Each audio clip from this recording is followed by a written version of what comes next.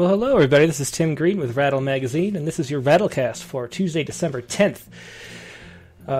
We have a special show for you today. We have Tony Glogler here. He's one of the poets that we've published most in Rattle's history. And we also have a special episode in that we're not going to have an open mic tonight. Instead, we have, I guess you'd call it a closed mic. But we already have it set up to read 10 pre-recorded poems from this anthology. Put it up on screen. Alongside We Travel, Contemporary Poets on Autism. This is an anthology that came out recently from NYQ Books. Tony Glogler has poems in here, as do a whole bunch of poets that we've published, writing about their experiences with autism. And so, to start out, let me read the introduction, or at least some of this introduction. This is Sean Thomas Doherty, who edited this anthology. And it's a little introduction. I'm going to read the first and last paragraphs here just to sort of set it up and let you know what's going on here. This little bit is called The Grace of the Aggrieved, Poetry and Autism. There's a common saying in autism communities, I might not know everything about autism, but I know my autistic child. The diversity of this disability can run from the idiot savant Rain Man ideal often perpetuated through popular culture to a child being simply quirky or prone to outbursts, to a really devastating physical and intellectual disability that can be devastating for a family. When I began to publicly propose this anthology, I had a well-known disability critic say to me, and I will quote him exactly, "This is wonderful news, but please don't publish too many poems by whining, aggrieved parents. I say this as a parent of a young man with autism, a young man who I cherish exactly as he is." His response, though a fine sentiment, is rather useless. What if your child must live with a profound disability that causes him or her pain, and as a parent you must witness this for a life? This critic's response gets to the core reason why I wanted to publish an anthology on autism. I wanted to hear the poems of those aggrieved parents alongside the ones who profess to have no regrets. I wanted to hear the voices of caregivers and cousins, witnesses, and the guilty. I wanted to hear, if accomplished, the voices of autistic artists. What this critic failed to understand, both as a parent and as an artist, was the ability to empathize and feel compassion outside of his own experience. And then let me just read the very end to you. Again, this is still Sean Thomas Doherty from the introduction. This anthology highlights the commonalities of experience across borders, gathering writers from Canada, the United States, the UK, and Israel. I can only hope these poems do for you, the reader, what they have taught me, the editor, about my own autistic daughter, about art and how we can be brought together through language towards love. This is a book that can teach us about hope even while feeling aggrieved or betrayed by the world, a book to sing those we care for and who teach us every day about the diversity of what it means to be a human being. And that was Sean Thomas Doherty, the editor of this anthology, alongside We Travel. And so for the pre-show and the post-show today, we're going to be playing some poems from this anthology. And since we don't have an open mic, I don't have to do any of that spiel, but still, if you have any questions for Tony Glogler, our guest today, go ahead and ask on the chat, and I will pass those questions along. Let me see. Let's start out. Here you go. This is Yvonne Blomer, and here she is reading Sonnet for a Newborn, Now 7. Sonnet for a Newborn, Now 7, by Yvonne Blomer. Underground we were, below the citadel, my son newborn asleep on my chest. On the streets above, Italian flowed like mother's milk in heat. We were in a cathedral or under it. We felt the etched walls for markings, birds or other animals. The monks or a priest above began to sing. Was it Ave Maria that fell through stone, through the ages and knowledge of stone? Sound, thrum in the chest entered us. Out of the corner of my eye or my imagination, I saw a boy leaning in. He was my son now. His hands are small, so perfect, the one pinky finger a little crooked. Chords he plays in sleep or standing, he flicks his fingers when idle or bored, flicks, and when he's lost interest he flicks again, taps nail to nail, he picks a low baritone song, gratia plena. So that was Yvonne Blomer reading her poem Sonnet for a Newborn Now 7. Yvonne Blomer is an award-winning writer, mentor, and teacher of poetry and memoir who served as Victoria, BC's Poet Laureate from 2015 to 2018. And you can find more of her work at Yvonne Blomer, that's YVONNEBLOMER.com. So check her out there. So we have 8 minutes. We could probably do 2 more. Next up will be Lauren Camp. Let me find her poem really quick. This is Lauren Camp reading Traveling with the Ferryman. Traveling with the Ferryman. I am damned close to the edge because this golden Asperger's boy was assigned a 3-page term paper on purgatory. Rather than write it, he bites his nails as I try to channel him through the grand array of human experience. He wrenches his feet back and forth. It's impossible to explain that someday he, too, may be teetering to a long-ago gap. How can I say? As you sway in hardscrabble history, stay steady for Cerberus and his rough rows of dark teeth, the matted fur. Do not fear the crowding. Sit, pinned tonight. He twirls his hair in his right hand. He asks a pointless question, one filled with the enormity of existence. I'm impatient, and he's in no hurry to think through the future of his past. We pretend his mind is not blurred with life's strongest currents, that he knows lamentation and cold, when instead he has changed course to a track meet on Tuesday and his family's trip to Alaska this summer. Will they see elk? From the endless abyss, I nudge him and he scrutinizes the window. We're reaching the irreducible deadline. What will it take for him to hunch in the innermost, to imagine he's in a stained boat on a backdraft of previous days? Oh, to hell with it. It's like having 3 heads doing this tutoring job with a boy in his reveries. Just as I give up, he looks to the side, without seeing, and says, astrally, so, inching around his unnavigable thoughts as he often does, he intones with a voice thick and wrestled, the ferryman will pull an obelisk from our weeping eyes, showing each of us our sins. This 16-year-old, on the verge of failing his classes, tells me we have to yield up our run-old faces. He shrugs and looks off. Then we sit in what is left of winter, and the air seems faded with silence. But still, it's made of air. And that is Lauren Camp reading Traveling with the Ferryman. And Lauren Camp is the author of 4 books of poems. Her 3rd book, 100 Hungers, won the Dorset Prize from Tupelo Press and was named a finalist for the Arab American Book Award. She lives in New Mexico. And we'll do one more. This is we're going to do Barbara Crooker. And Barbara is actually going to be our featured poet coming up. I think it's January 10th maybe or 17th. She'll be our guest on the show. She has a new book out from, I'm going to say right now, she's the poetry editor, Barbara Crooker, for the Italian Americana. She's the author of 9 books of poetry, and her most recent one, Some Glad Morning, is what just came out from the Pitt Poetry Series. So she'll be our guest. I think it's January 17th, so keep an eye out for that. But here she is with the poem Grating Parmesan, and hopefully I have the right one here. Grating Parmesan. A winter evening, sky the color of cobalt, the night coming down like the lid on a pot.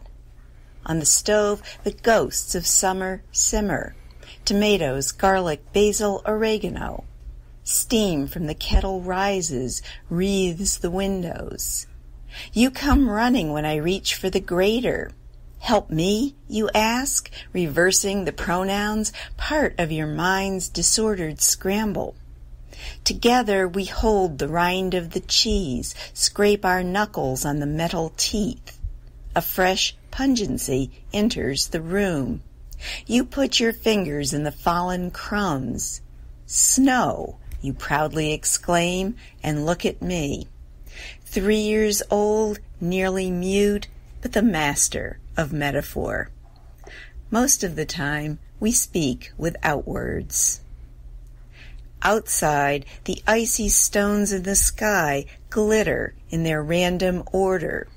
It's a night so cold, the very air freezes flesh, a knife in the lungs, wind rushing over the coil of the planet, straight from Siberia, a high howl from the wolves of the steppes. As we grate and grate, the drift rises higher. When the family gathers together, puts pasta in their bowls, ladles on the simmered sauce, you will bless each one with a wave of your spoon, snowflakes falling all around. You're the weatherman of the kitchen table. And, light as feathers, the Parmesan sprinkles down, its newly fallen snow gracing each plate. And that was Barbara Crooker reading Grating Parmesan. And that'll be the end of our open mic for the pre-show. But we'll come back to Alongside We Travel at the end after we talk to Tony for about 45 minutes. So if you, check back here about 45 minutes for more poems from Alongside We Travel. We have, how many left? 7 poets left on the open mic. And one of them is Emily Vogel sent a video. So we have some video as well as some, 6 other poets reading their poems. So let's move on to our guest today. Really excited to have him. But first I should say, Rattle is a publication of the Rattle Foundation, a 501c3 nonprofit working to promote the practice of poetry. We're unaffiliated with any other organization, and we've been in continuous publication since 1995. We do all this because we love poetry and don't actually ask for donations or anything. We just do it because we love it. And we hope you do too. So please do click on the like button and share this, subscribe no matter where you're listening, and it really helps spread poetry around instead of all the other terrible things that get spread around on social media. So I'm going to take a really quick break, and we'll be back in just a minute with Tony Glogler. And I'll see you soon. Just 1 minute. Okay.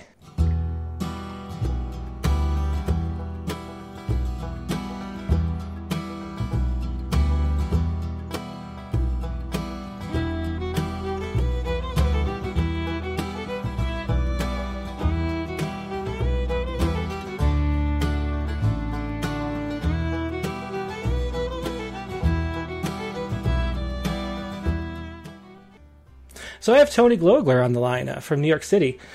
Tony is, I think I mentioned it before, but he's one of the poets that we've published the most throughout Rattle's history. We've been publishing for 25 years, and we've been publishing Tony for about 20. We've published 10 of his poems over that time, including probably one of our all-time most read poems, 1969. It's one of my favorite personally, and it's nice that it's also one of those ones that went viral, and thousands and thousands of people have enjoyed that one. But he is a poet who sort of stands for what Rattle stands for, which is honesty in the extreme and accessibility and telling the truth of our lives through poetry. He's the author of a half dozen books. His most recent is Alongside We Travel, which is what we'll be focusing on today. He's also, he's been Tony Comeback August was published recently before that. He's been published all over the place, and he, like I said, he lives in New York City. He manages a group home for developmentally disabled men in Brooklyn, and here he is, Tony Glogler. Hey, Tony. Hey, Tim. What's up? How you doing? You having a good night? Yeah, good enough. A little nervous, but other than that, I'm cool. Yeah, well, you're a veteran. You've been reading poems and doing readings for a long time. I saw you. The first time I met you in person was at that Long Beach Poetry Festival, and you were great. It was one of those moments where everybody in the room was hanging on your every word. It really stands out in my memory. Oh, thanks a lot. I had a great time, and I I felt like I did good. Well, you did good. You did good for sure. Do you want to read a poem to kick it off? Yeah, definitely. First one will be from the anthology. Mm-hmm. It's called Good. All right, here we go. Good. Okay. Walking in the neighborhood, Larry twirls like a circus bear every 20 steps or so, bends down and pulls up his socks like Thurman Munson adjusting his batting gloves before each pitch. Lee walks down the aisle, sliding his fingers along the packages on every shelf, stopping to align each one perfectly before he keeps walking. Some kid stares and laughs. Another runs to his mother, eyes wide with confusion. The mother smiles at me. Her face softens into an apology and then turns into an "oh, you poor thing" pitying pose. I look past her, move closer to Lee, touch his arm, instead of smacking the nice lady across her mouth. I hold Robert's hand as we walk through the park's gate. He moves like a drunk Pinocchio, nearly misses the bench as he stops to sit. Jesse walks down the aisle, plops down in a window bus seat, smiling widely as cars drive by, humming his tuneless song, breaking into loud laughter. And I'm 5 years old again, climbing onto the B-55 bus with my leg brace clanking. I drag my huge booted foot through the crowd as the people lean against poles, grab hand grips. An old black woman gets up, offers her seat to me. My mom tells me to thank her, but I whisper, no thanks. Grab hold of a pole and hang on, dream about flying away, disappearing. At home, I sit on the stoop, watch some kids play stickball in the street. A foul ball bounces my way. I catch it, rub the pensy pinky as one of the players runs it down. Come on, give it back, you retarded gimp. I extend my hand. When he gets near, I tackle him, wrestle him to the ground. Surprised, he tries to fight back, struggle out of my hold. I kick him with my brace. Red pours out of his head. It felt good. It still feels good. And that was Tony's one of his poems from Alongside We Travel.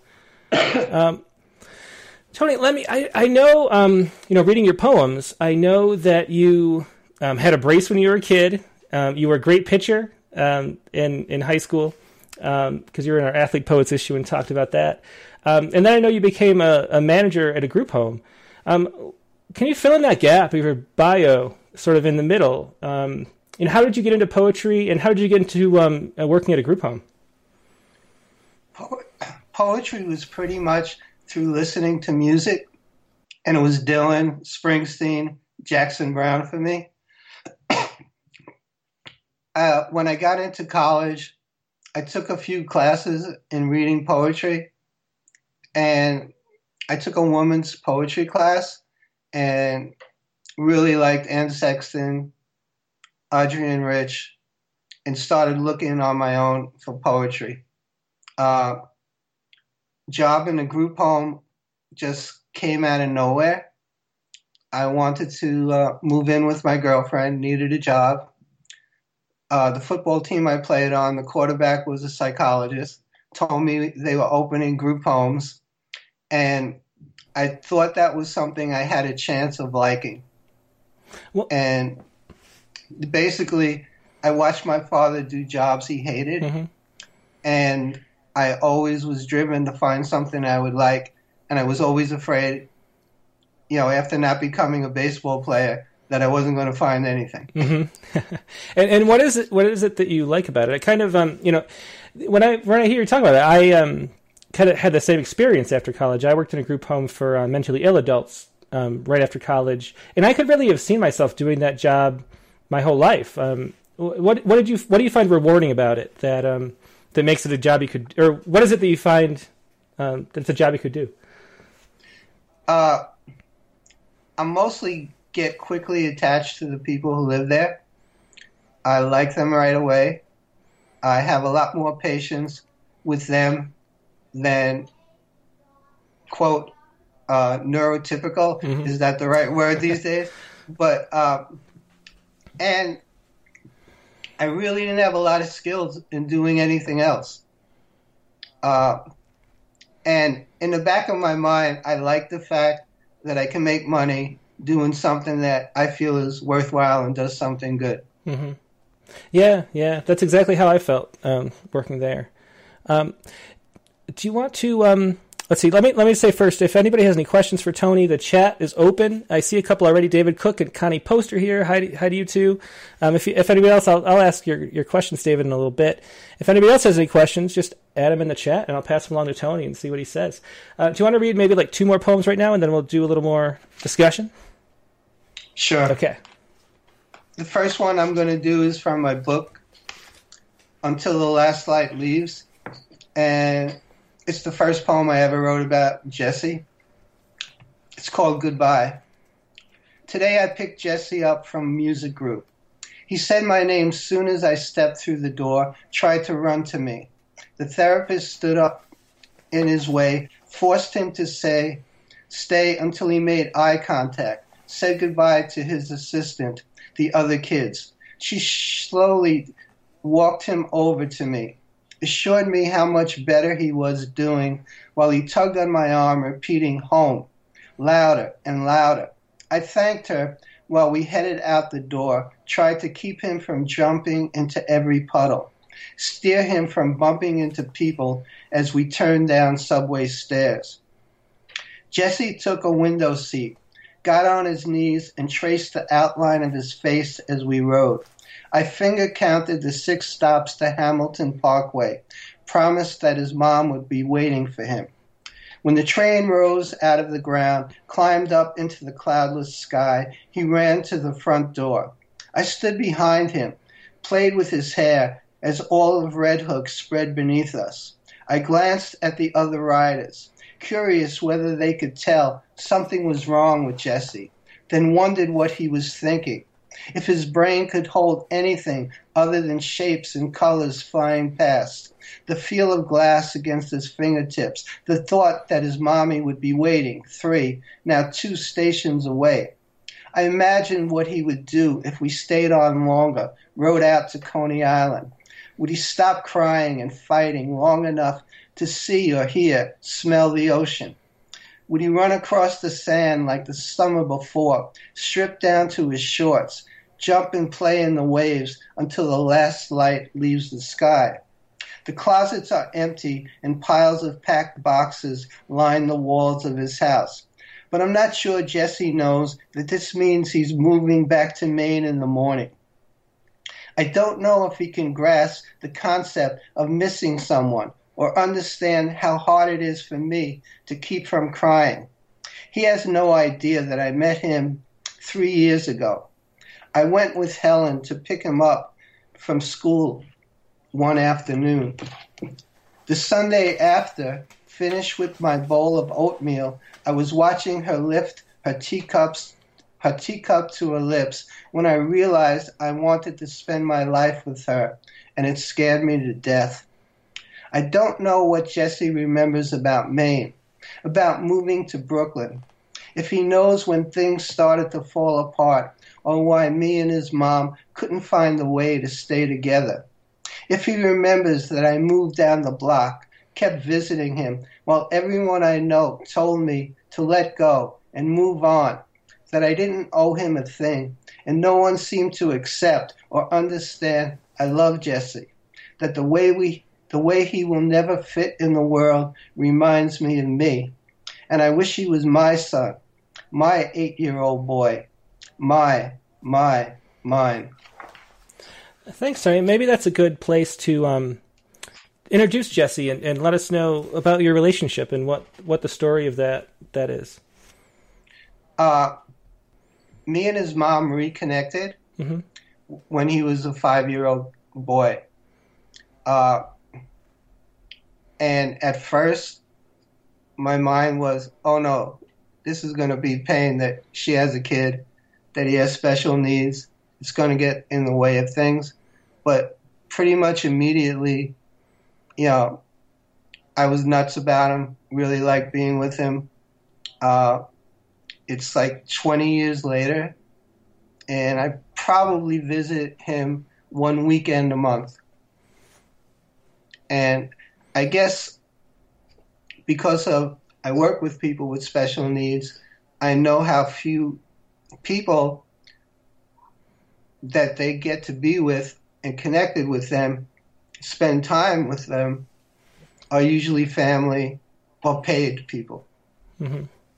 And also, like, when I see him, I just feel better. It's like instant, it's like taking a drug. Yeah. And what, one of the things that autism is something I don't know anything about. And one of the things that they talk about alongside We Travel is that how different it is for all, people along the spectrum and the different, impairments they have. What is Jesse's? How does he, I think I read somewhere that he's on his own in an apartment now. Is that right? Yes. That's one of the things that's interesting about autism, and one of the things I even learned from reading the anthology. All of my experience has been with people who need some degree of constant care and really can't live on their own. And Jesse's situation is he has an apartment that he pays rent for, and he has staff with him like 12 hours a day, and overnight he's on his own. Mm-hmm. And I probably never imagined that would have happened. And it was pretty much a model that his mom put together, advocated for, and, really, it's a good thing. Mm-hmm. And was early intervention really helpful in his case? I one of the things I keep reading is that especially with language, that helps a lot. Well, his language started later, mm-hmm. and his intervention didn't really start until about 4.5. So it's always better to get it as early as possible to start doing things. But, there are different therapies, strategies that he used, and he's responded in some ways. Like, he has language now, but you're not going to get a conversation. It's more concrete stuff of things he wants, answering your questions, and almost, a little robotic. Mm-hmm. Yeah. Well, do you want to read the next poem that you were going to read? Sure. This is from the book also, and it's a group poem one. So this one's from the home. It's called War Stories. When we're all sitting around waiting for yellow buses to pull up to the curb, drop the guys off from day program, or watching TV waiting for 10 o'clock and the night shift to take our place, sometimes talk turns to back in the day. The first time they came over for lunch, how Jimmy fit an entire Big Mac in his mouth, the special sauce spraying the table like a hydrant on the summer's hottest day, and Liz shaking her head, whispering he's going to be a shitload of trouble. I smiled, knowing he wasn't assigned to me. That Sunday afternoon where Raphael, the worker you'd least want to see walking towards you on a late-night empty street, fell asleep, and Jimmy spread his feces through Raphael's perfectly picked fro. Jose promising to take Jimmy to the hookers on 3rd Avenue for a half and half on his 21st birthday. The quiet summer morning, Jean started screaming, and I flew down the stairs. Saw her leaning over Jimmy's bed trying to wake him, yelling, "Come on, boy, breathe." She grabbed his shoulders and I took his legs. We lifted, carried him to the floor, and stretched him flat on his back. I tilted his chin, cleared his airway, covered his mouth with mine and blew, then compressed his chest while she counted over and over until the paramedics clattered up the stairs. I stood in the doorway, ran out of breath, tasting his vomit, sweat stinging my eyes, almost crying when the medics gave up on Jimmy, the one guy I never learned to like. There's another poem from Until the Last Light Leaves. David Cook asked about your childhood, and he says, how do you see the influence of those who raised and cared for you on your own work at the care facility? I was the firstborn male in an Italian generation, so I was treated like a king. Mm-hmm. And then about 4, I had this disease called Perthes hip disease. So I had this brace. So I had tons of attention, and it was always made clear to me that I was special, needed, I was going to get taken care of. And the only thing that felt funny, and I noticed it early, was I was getting so much more attention than other people, and I felt weird about it. Yeah. And so do you, do you try to keep that in mind when you're working with people at the home? Well, my sense is, I have these guys, there's 6 people who live in the home, and my job is they're in their late 40s, 50s, that I know them really well. I know what they like best, and I'm trying to fill their life with that as much as possible, and hopefully every now and then let them see other things so they might widen their world. Mm-hmm. And these are people who they're lifelong residents of that facility, right? So you have decades of relationship with the majority of them? Right. They all came from institutions. One as young as 9 and one 15 or 16 would be the oldest. And one of the things in the anthology was Connie Post is a mom who has her son in a group home. And I never had an experience talking to moms who sent their kids from their own home. Coming from the institution was always this wonderful, complete, good thing. And a little while ago, we had a nurse who had an autistic son and was getting ready to place him. And to see how that works and that dynamic was really interesting. Yeah, that is. Thanks, Tony. Do you want to read maybe 2 more poems now? Sure. I'm going to go back to the anthology. Okay. And it's called Weather. When we walk out the door, Jesse's respite worker asks him about the weather. It's February in Maine, and there's snow on the ground. He answers, clouds, wind, too cold. Still, I have to remind him to zip his hoodie. Ask maybe we should go back inside, change his sandals for socks and boots. He blurts, no socks, no shoes. As I dig my hands deeper into pockets, trot to the car. His worker turns down the radio, shows him his cell phone. A list of different cities rolls down the screen. Their current temperatures next to them. The worker points to one, and Jesse answers what he'd wear if he were there. A coat, or shorts and a t-shirt. When the worker points to another, Jesse pauses, then says, New York, Tony House. And I wonder whether he remembers that 8-hour U-Haul drive when he moved to Brooklyn, the summer me and his mom were in love.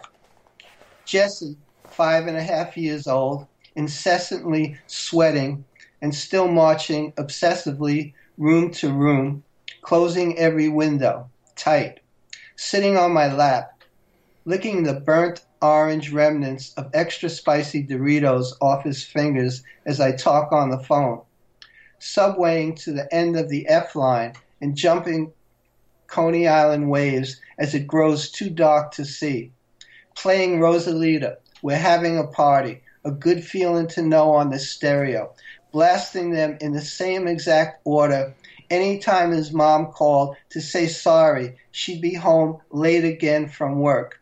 As I lift him as high as the ceiling, bounce him on the bed over and over until we both run out of breath, ready for a Beach Boys lullaby to close our eyes, hopefully help him, me, sleep through the night, please.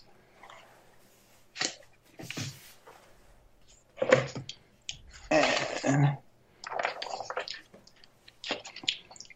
this is another one from my book, and it's about Jesse also, and it's called World of Wonders. Excuse me, I have a bit of a cold. These days, riding the city bus is Jesse's favorite activity. Even if he ends up getting a Ben & Jerry's brownie and 2 slices of Ken's pizza where he eats the cheese while I munch on his crust, it's the journey that matters. He always sits on the same spot of the bench, patiently waits. Whether it's wintry and windy, sunny and steamy, he never moves to the shade or the glass shelter.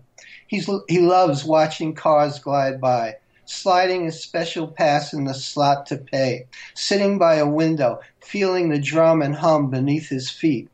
Giddy sounds bubble, tumble out of his mouth, and everyone looks at him, then quickly turns away whenever I catch them staring. In small cities, buses are filled mostly with people too poor to afford cars, old ladies muttering nonsense through clenched teeth, teenagers aching for their license with cell phones clinging to their ears, unemployed, hungover guys, and broken women heading to shelters with a toddler or 2, and Jesse and me. Today, the fattest woman I've ever seen hauls herself onto the bus carrying a tiny child, a folded carriage. She plops down, taking up 2.5 seats. Nearby riders scatter to the back as if a mortar shell just landed. She thanks them in a voice just beyond the whisper.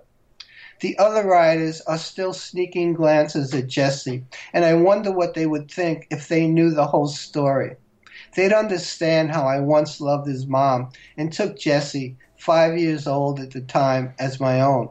But even close friends can't believe I traveled so far to visit. Wonder if he's my biological son. Did I get any mercy sex this time? No, I haven't seen Helen in nearly 2 years. We set up, coordinate dates and times in emails as taut and terse as Raymond Carver characters. Jesse's workers take me to from the airport, and in between, it's him and me for 3 days, and I always give thanks for my time with him. Back on the bus, the woman's son bounces on her knee. Too young to talk, his head bops and shakes like a bobblehead. His brightly lit eyes, excited and curious, settle on Jesse, and his mouth grows into a giggle, shows the start of 2 tiny front teeth. His mom snuggles him closer and lightly kisses the top of his head, and her skin shines like a halo. Later, when Jesse lifts my bags out of the trunk, starts to walk back to the car, I ask for a hug, and he leans in, lends me his cheek, as usual. When I say, I meant a real hug, he extends his arms straight out, like the wings of an airplane, a huge bird anxious for flight. But before he turns to walk away, I say no. This time I want to squeeze. He wraps his arms around me, and I am filled with wonder for the 10 whole seconds he can stand to hold me. Thanks, Tony. That was World of Wonder from Tony's most recent book, Until the Last Light Leaves. There's some excellent questions here, so I'm just going to pass them along. So first, Alexis Roan Fancher's here. Hi, Alexis. And she says, New York City, especially Brooklyn, is like another character in your poems. Can you discuss that?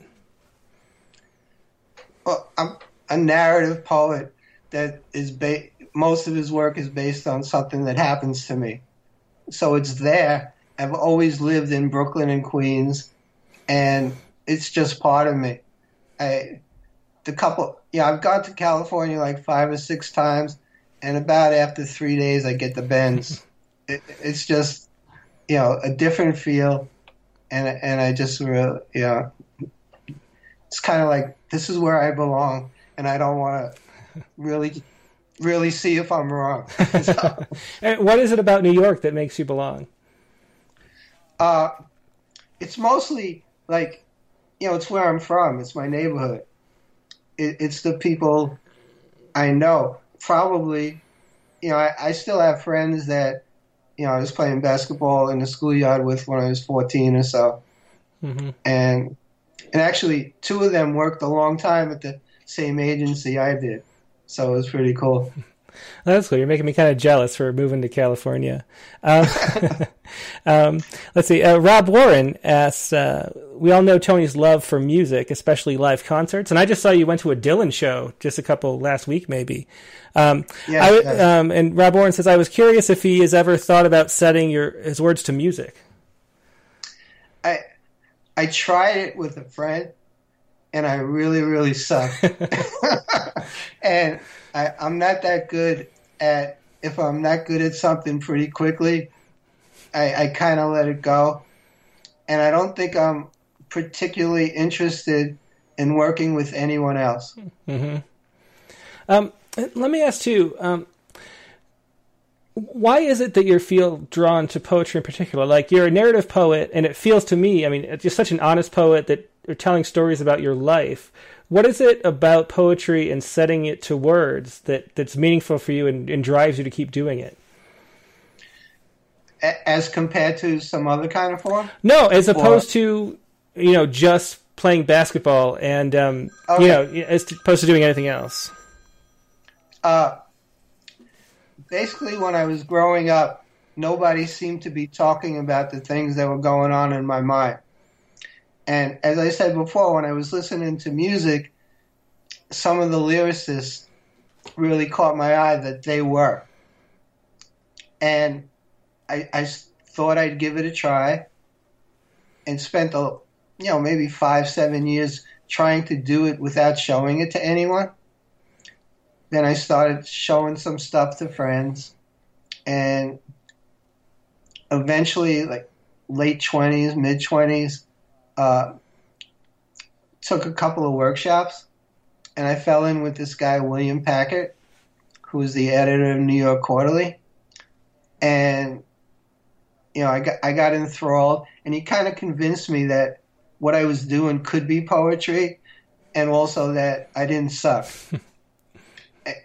And before I started sending out poems, he asked me to send poems to like New York Quarterly. Mm-hmm. And then I'd see my poem in with like Bukowski and Eberhard and, people. And I'm saying, all right, well, maybe I'm all right and I could get good at this. Yeah, well, Packard's a good champion to have, that's for sure. Yeah, he was really good to me. Mm-hmm. And I was a little intimidated by him and a little scared by him. So I didn't get as close to him as I probably could have. And in a lot of ways, he was sort of like the weird artist. And I was a kid from Queens, and some of this stuff that he would say, like, poetry is the most important thing and stuff like that, I still don't, I don't believe that. Mm-hmm. So there was part of him that was tough to get. Yeah. And as a kid from Queens, do you find that other sort of kids from Queens respond to your poetry? Do you, your readers, do you have people, that aren't poets that are reading and enjoying your work? Are you breaking through that wall of, into mainstream at all? No, I do think, like, when I put this book out, the last book out, I invited people from my job. I made sure we had food, so there would be at least something they'd want there. And I do believe that they liked it, but I don't think they would ever look at poetry other than mine. Yeah. It just didn't translate. And, and a lot of them were nice enough to buy books, but probably only 3 or 4 of them talked to me about it. Even, I did hope with this book that people who are connected to autism or people with special needs would like get drawn to it. But I don't think if people don't read poetry that they're going to look for poetry in their life. Mm-hmm. Yeah, why do you think that is? I think when I first thought of poetry, it seemed elitist, too difficult. Yeah, but yours is like the exact opposite. So, if there's somebody who could cut through to people, if you have people that you work with reading your poems, they shouldn't have that problem at all, right? No, they shouldn't, but it's not like they read anything else. It's not like, oh, I'm not going to bother with poetry. It's just that they're not going to read. Mm-hmm. Yeah, yeah. Nobody in my family really reads my work. Mm-hmm. Yeah, my mom will ask me about it, but it's almost like when I was 8 years old and I brought home some kind of picture from school, and she put it on the refrigerator. Yeah. I think it's like that. Yeah, that's funny. Well, why don't you read another poem? We've been talking for a while. I just want to read one that's not about special needs on my job. Okay, sounds good. Like one of the things that happened at work is also it put me in a different culture. I'm the only Caucasian there. And being a minority and dealing with different cultures all the time was just completely new to me. Back in the 60s when I grew up in Queens, my section was really segregated. So this one's called Black and White. I sometimes took the F train home from work with Lois, and I can feel her cringe any time a smelly black beggar stepped in front of us, held out his hand, and God blessed us, even when we never gave them a penny. She'd shake her head, and her face would grimace any time a gaggle of teenagers took over our car. The girls clacking gum, swinging their fat ghetto earrings, and the boys swaggering around in those baggy, low-riding jeans and showing off their funky-ass underwear, saying fuck this and nigger that. She'd lean over, grab my forearm, and whisper how she'd like to take a switch to every one of their mothers while wishing she had the guts to tell them to stop acting the fool and disgracing her. Mondays we talk about weekends. Hers were a visiting nurse job, a long hot bath, candles, wine, some long-time lover she'd toss out before she left for church. Mine was a movie or concert, an old girlfriend back in town, dinner with a new woman, hardly better than being alone writing.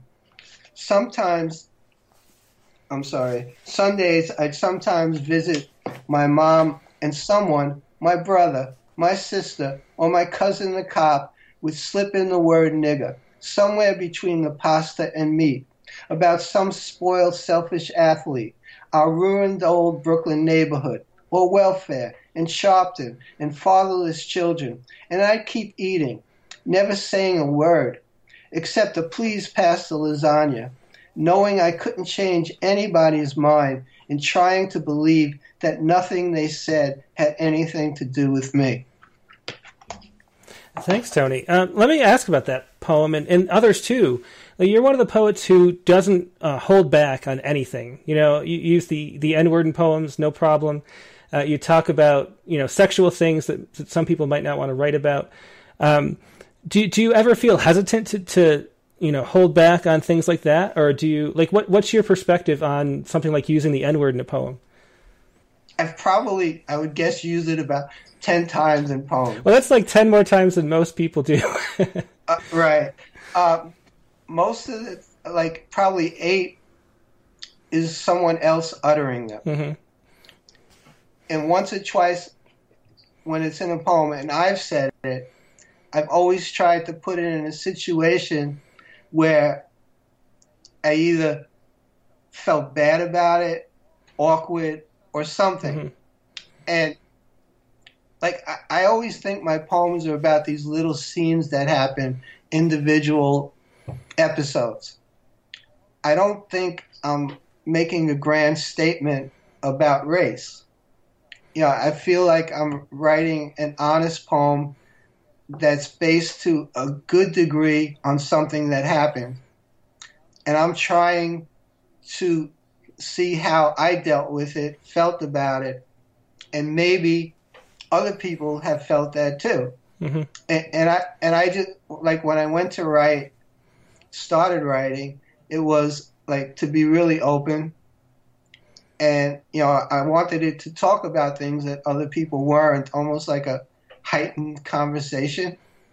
So I don't feel holding back. I will say that sometimes when I read it out loud, afterwards, I kind of would say, like, damn, did I really say that? Mm-hmm. Yeah. But when I'm writing, I feel fine. And a couple people that I exchange with will sometimes call me on it. And I'll always try to make sure I have a good reason for using it. Mm-hmm. Yeah. It seems to me that one of the things poetry really does is help our understanding of taboos and what we aren't allowed to say or think, or what we don't have access to. And that's sort of what poems do. They're stories that are giving some kind of, new insight into situations that we come across in life. So it's I don't know. I'm always really proud of your bravery, I guess I should say, for writing, not just poems like that, but there are a whole bunch of poems that a lot of people would hold back on. And I was wondering, do you consider yourself a confessional poet? To a good degree, mm-hmm. but they're really not. They're not memoir. Mm-hmm. Like I will play with the poem to make the effect better. Yeah. And kind of along those lines, maybe Joshua Corwin is here, and he's a poet with autism spectrum disorder, and he asked you, where'd it go? Do you also think that trying to imagine from the perspective or vantage point of someone else with autism ends up being a kind of appropriation? So sort of along the same lines, do you ever worry about, like, putting yourself in other people's shoes and whether or not you're getting it right, or you have permission to do that, or do you not worry about that at all? I do worry about it, and I don't think I do that often, especially with people with autism. Like, often I will say something, I imagine he's thinking this, or I kind of want to report on the actions they're doing. Mm-hmm.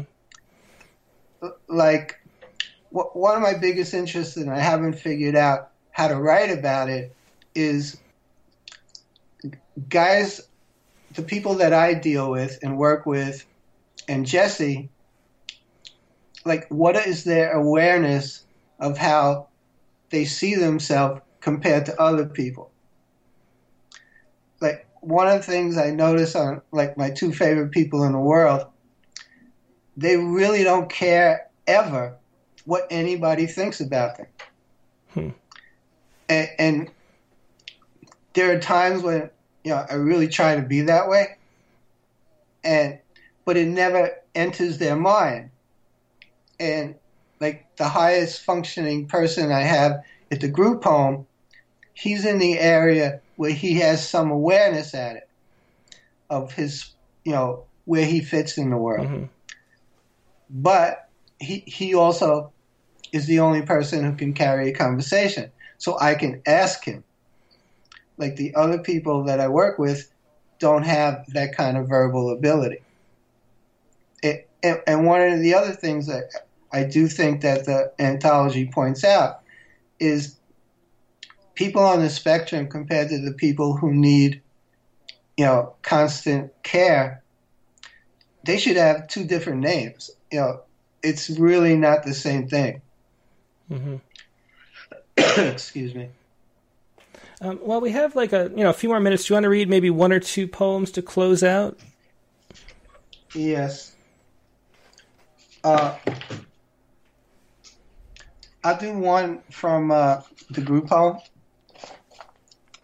and then another about Jesse. Great. Sorry it's taking so long. No problem.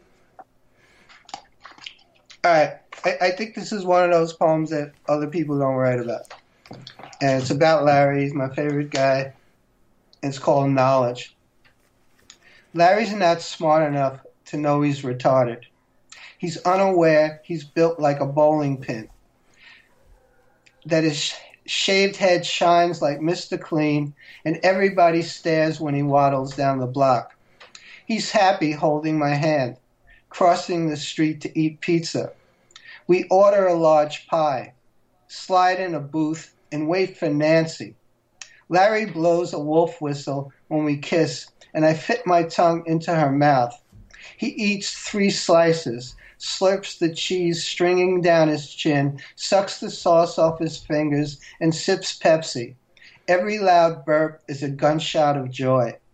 Last month, we spent our first night together. We stopped at the bodega, picked up pieces of fruit, orange juice, and a bunch of blue flowers.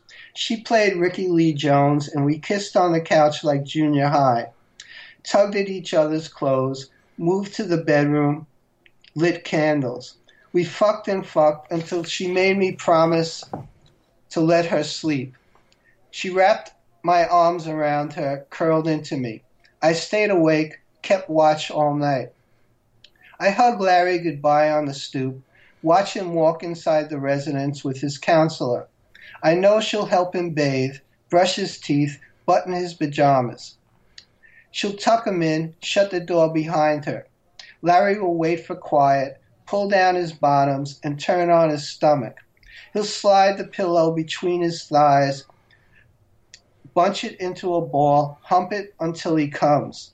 He'll finger paint the silky thick liquid across his chest, lift it to his nose, sniff, then taste it. I don't know who or what fills his head these moments. Long, lean blondes, muscular black men in motorcycle boots, Down syndrome women and their light blue eyes, full floppy breasts. Is his mind empty, like a Buddhist, content with the feel of his own skin, the heat and the speed, building until he reinvents fire? Larry will probably die in that Catholic group home for 6 men in Brooklyn. He will never lie down with a woman, never sleep next to someone he loves for 7 years, roll together in the middle of the night, half asleep, and wake to find himself moving inside her. He'll never have to forget that Sunday morning, the bagels, the hot chocolate, the way she says she has to talk to him and she doesn't know where to begin. She's not sure how it happened, and she never wanted to hurt him, but she doesn't love him anymore and she thinks she needs to leave. Larry will never find out how long it takes to learn to sleep alone again. And years later, he will never meet someone new. He will never go home with her that first night. Never lie awake, watch her eyelids jerk as part of some dream, and wonder if tonight could be the beginning of something holy. And a last one from the anthology. It's called Magnitude. My friend's wife has a niece who is autistic. He doesn't seem to believe that I never wish Jessie was different. He talks about missing the big things, like proms and graduations. I joke about the perks, not worrying about Jessie driving drunk on weekends, paying for college, pretending to like the woman he wants to marry. I tell him I take Jessie as he is, and I know what not to expect, how every new thing he does grows in magnitude. The first time he ran to me, grabbed my hand when I picked him up at school. The first morning he walked into our Brooklyn bedroom to cuddle between us.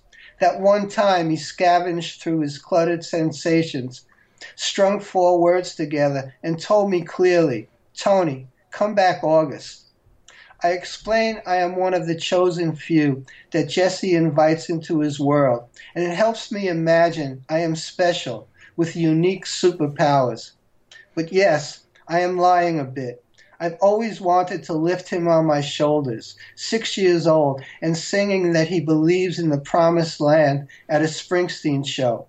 Play some one-on-one in a schoolyard, keeping it close and never letting him win until he beats me on his own. And yes, this past weekend in Maine, I wish he watched television. We would have sat and argued when Girardi benched A-Rod, ate salty snacks as the Yanks played the Orioles in the deciding fifth game. Instead, I sat on a kitchen stool listening to the radio broadcast while Jesse was happy in his room, tearing pages of picture books into piles of thin paper strips. Tony Glogler, thanks so much for joining us. It was really a pleasure getting to talk to you and hearing your poems again.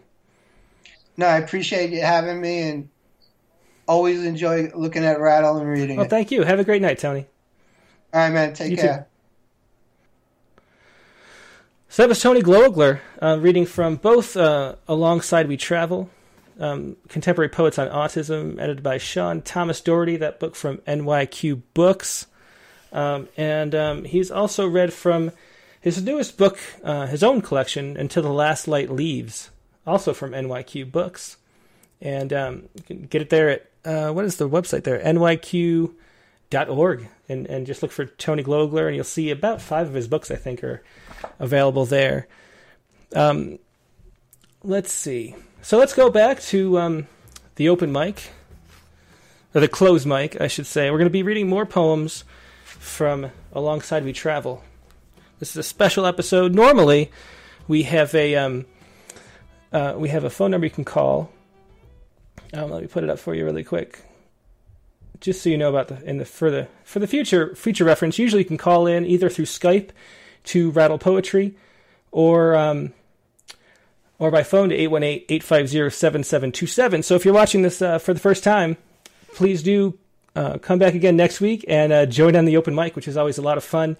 Really appreciate it. Skype is preferred, but a regular phone works just as well. So please do that. But now let's go back to our poems from the anthology. We left off with Barbara Crooker, and here's Cheryl Dumasnil. Cheryl, actually, we just sent her an acceptance letter for the spring issue, like on Sunday. So sort of a coincidence that she appears here, but she's in this anthology on page 48. Let me pull it up really quick. Let's see. Her books include the poetry collection Showtime at the Ministry of Lost Causes and In Praise of Falling, both from the University of Pittsburgh Press, which is my favorite press, so they must be good books. A freelance writer, editor, and writing coach, she lives in the San Francisco Bay Area with her 2 children and her wife, Sarah. You can find more of her work at CherylDumasnil.com. That's Dumasnil. And here she is reading a poem called American Robin. American Robin, the first bird to pipe up after the rain clouds shut off for the day. At work, I show my client a flashcard and say, "This is a robin." He says, "No, it's not. It's a bird." He speaks in the block language of cardboard picture books, and I try to fill in the gaps, holding up macaw and blue jay and blackbird for him to learn. What nuances get lost when we don't have the language to name them? The Inuits' mythical 100 words for snow versus our functional descriptions: powdery, wet, icy, the kind that makes good snowballs, the kinds that don't. How that notion of 100 descriptors makes us want to see more, to look for distinctions between the lacy flakes that rest on a scarf and the white asterisks that freeze in the corners of your window on a sub-zero night. When I ask him, "What should we play today?"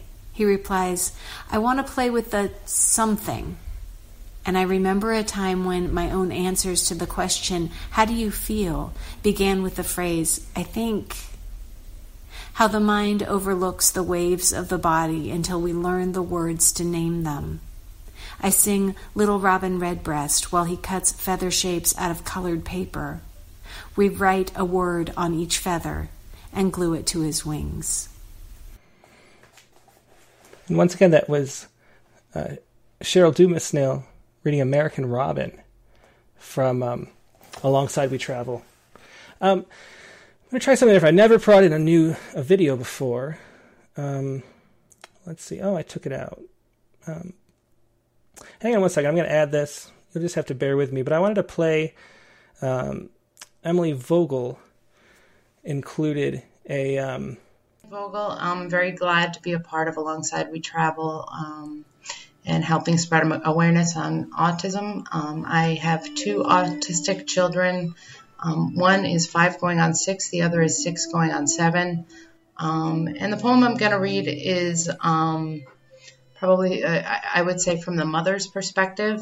The mother may be trying to disengage from the circumstance which has been imposed upon her, not by anybody's fault, but just because, right? Because, right? And nobody knows the answer, and nobody, research proves so many things, but we never will know. And what help would it do us if we did know anyway, because we have to contend with it.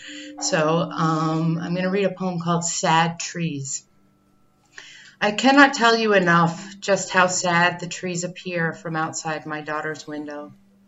People will say, her mother shut the door to her room and lay on the bed and did not emerge for years. They will say, her mother's spirit was tethered to the melancholy trees, and she never wept, but stared, zombie-eyed, outside the evening window.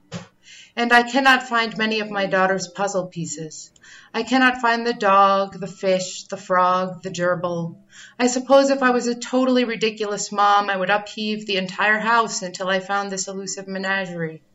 But I haven't the energy of well-oiled machines, and my brain floats and bobs like scum on a pond in an unbearably warm September. I go to the window, cannot reconcile myself to the trees. All of me feels like an absence, and yet intolerably present, to the pull of juvenile hands, to a scientific rule, to the madness of infinite starlight. Thank you. So hopefully that worked. That was Emily Vogel reading her poem, Sad Trees, from Alongside We Travel. Emily Vogel's most recent book is Dante's Unintended Flight from NYQ Books, and she teaches writing at SUNY Oneonta, and is married to the poet Joe Whale. So hopefully that worked. I'll have to watch that back after the fact and see if it actually did, because we've never done I never put in a video before. Hopefully it worked, though. It looked like it was. Let's see. Next up, we will do Megan Merchant from Alongside We Travel. And Megan Merchant's a poet. A bunch of these poets are poets we've published a lot over the years ourselves. And Megan Merchant's one of those. She's been in Poets Respond a whole bunch of times. And here she is reading her poem, Cradling an Empty Cup. Cradling an Empty Cup. The neurologist says absent seizures, so I add a drop of water. The therapist says drool, and I take a sip. We have already prepared for this slippery season by covering our hands in rubber gloves. She says no, we must persist. Long road, think ahead. I add 2. Then spectrum, expressive delay, attention deficit, the jaw lock, mid-choke, and tears so silent that when I move to check his face, hearing that long train whistle of instinct, I found him, a mime performing pain. 8 drops. Hands flapping like wings trying to catch the splint of sun. 1. Gull mouth cradling salt-rusted words. 2. I carry the cup while driving, wandering alone through the store, folding laundry into paper cranes, borrowing the words for this poem. I carry the quiet stub of sorrow, add a drop when each wired word disconnects, and his stations fuzz. Day by day the cup grows heavier, my arm aches deep in the bone, not because of the balance or weight, a drop or 2 different, but because I'm refusing to set it down. A witness's job is not to cure, but carry. So I sing the first bars of each lullaby, and tuck a white sheet, a half-moon embrace, staying awake in case he rises and shapes his empty hands into the sign for water. And that was Megan Merchant reading her poem from Alongside We Travel. Megan Merchant is the editor and editor at the Comstock Review and Perrine's Fountain. Her latest book, Before the Fevered Snow, will come into the world with Stillhouse Press this April, coming up in 2020. And you can find more work at Megan Merchant, spelled like it sounds, at wix.com. So check her out there. Let's see, we have 3 more poems to do from Alongside We Travel. And I'd like to thank everybody who took the time to record these poems and share them with us. It's really a great anthology to read. I learned a lot and was very moved reading through from all the different perspectives. As Sean Thomas Doherty said in the introduction, just so much variation to the experience. And it was amazing to see so many through poetry. Let's see. So next up, it's Connie Post. And Connie Post has been here tonight. So hi, Connie. Your poem is coming up in just a second. Connie's poem is on page 144. Annual Review by Connie Post. We gather in a small room, tables, chairs, half-filled notebooks that try to tell your story. Someone new assigned to your case asked me questions I have answered 1,000 times. No, he can't brush his teeth. No, he can't make his own meals. Yes, he tries to make his bed. Sometimes he busses his own plates. Sometimes he cries. We don't know why. Sometimes he tears his clothes to shreds and then we buy new ones. 1 hour and 20 minutes pass. Each person at the table closes their files. I want to tell them how you said cheese once when you stood at the refrigerator. Back then, there were no case managers, no funds to be dispersed, no team meetings. Just a boy whose blonde hair I combed each morning, and a silence that knew which way we were headed. And that was Connie Post from Alongside We Travel, reading her poem Annual Review. Connie Post is a California poet. I've met her several times. Her first full-length collection, Floodwater, was the winner of the 2014 Lyrebird Award from Glass Lyre Press. And you can find her at poetrypost.com, which I think is a great URL. Okay, and then we have two more.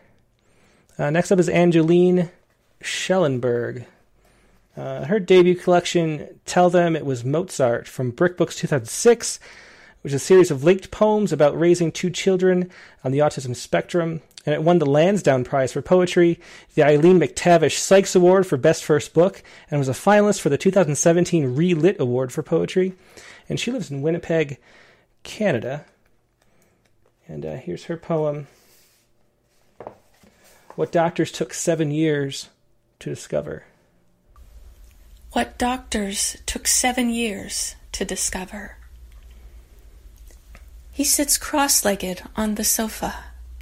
In his lap, a library book about amazing Alfie, a little computer wired differently from all the others. Yelled at, laughed at, saves the day. A tear slides down my boy's lip, but his eyes are calm. I'm Alfie, he says. Relieved this feeling finally has a name. And that was Angeline Schellenberg reading What Doctors Took 7 Years to Discover. Thanks so much for sharing that, Angeline. And last but not least, Allison Stone has published 6 full-length collections, most recently Caught in the Myth from NYQ Books. She's also a painter and creator of the Stone Tarot. And I think she did the cover of Taylor Molly's chapbook that we did. I assume that's the same Allison Stone. She's also a licensed psychotherapist. She has private practices in New York City and Nyack. You can find her more at stonepoetry.org and stonetarot.com. And here she is, closing us out for the night, reading her poem. I think it's Heretic that she's reading. Let's see. Yeah, Heretic. I'm Allison Stone, and this poem is called Heretic. I never got the point of God, faraway father with his tantrums and commandments, magic enough to fix any problem, but usually choosing not to. Trying to believe, I memorized the prayers, sang what I was taught, searched Bible stories for things to like, the Ark's zoo of neatly paired animals, the Red Sea opening like a book. Job was my last straw. Not a sinner, not punished, just tortured so God could prove something to Satan. A minor character Jews don't even give a place to live. Livelihood gone, children killed, Job stayed loyal until, pain-dazed, he asked why, then was berated for daring to question.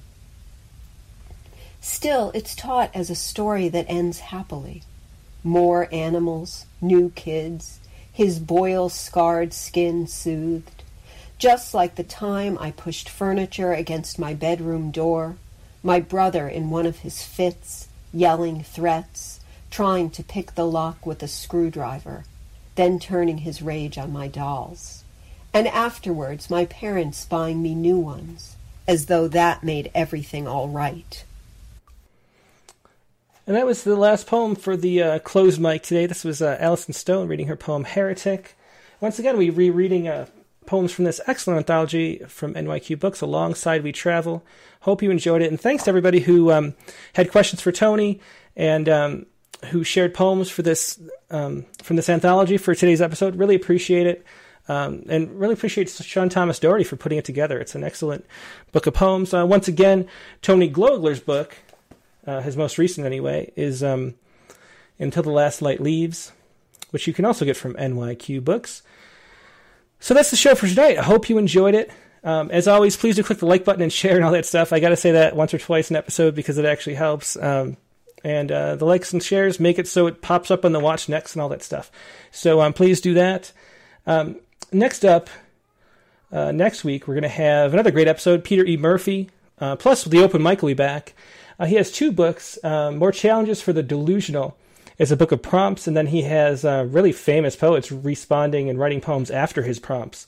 And then he also has a book that he'll be reading from, I can't see it from here, I need glasses or something. I can't remember the title, but he has another new book out, and he'll be reading from that. So so hope you join us for that episode next week. And in the meantime, hope you have a great week, and I will see you soon. Good night.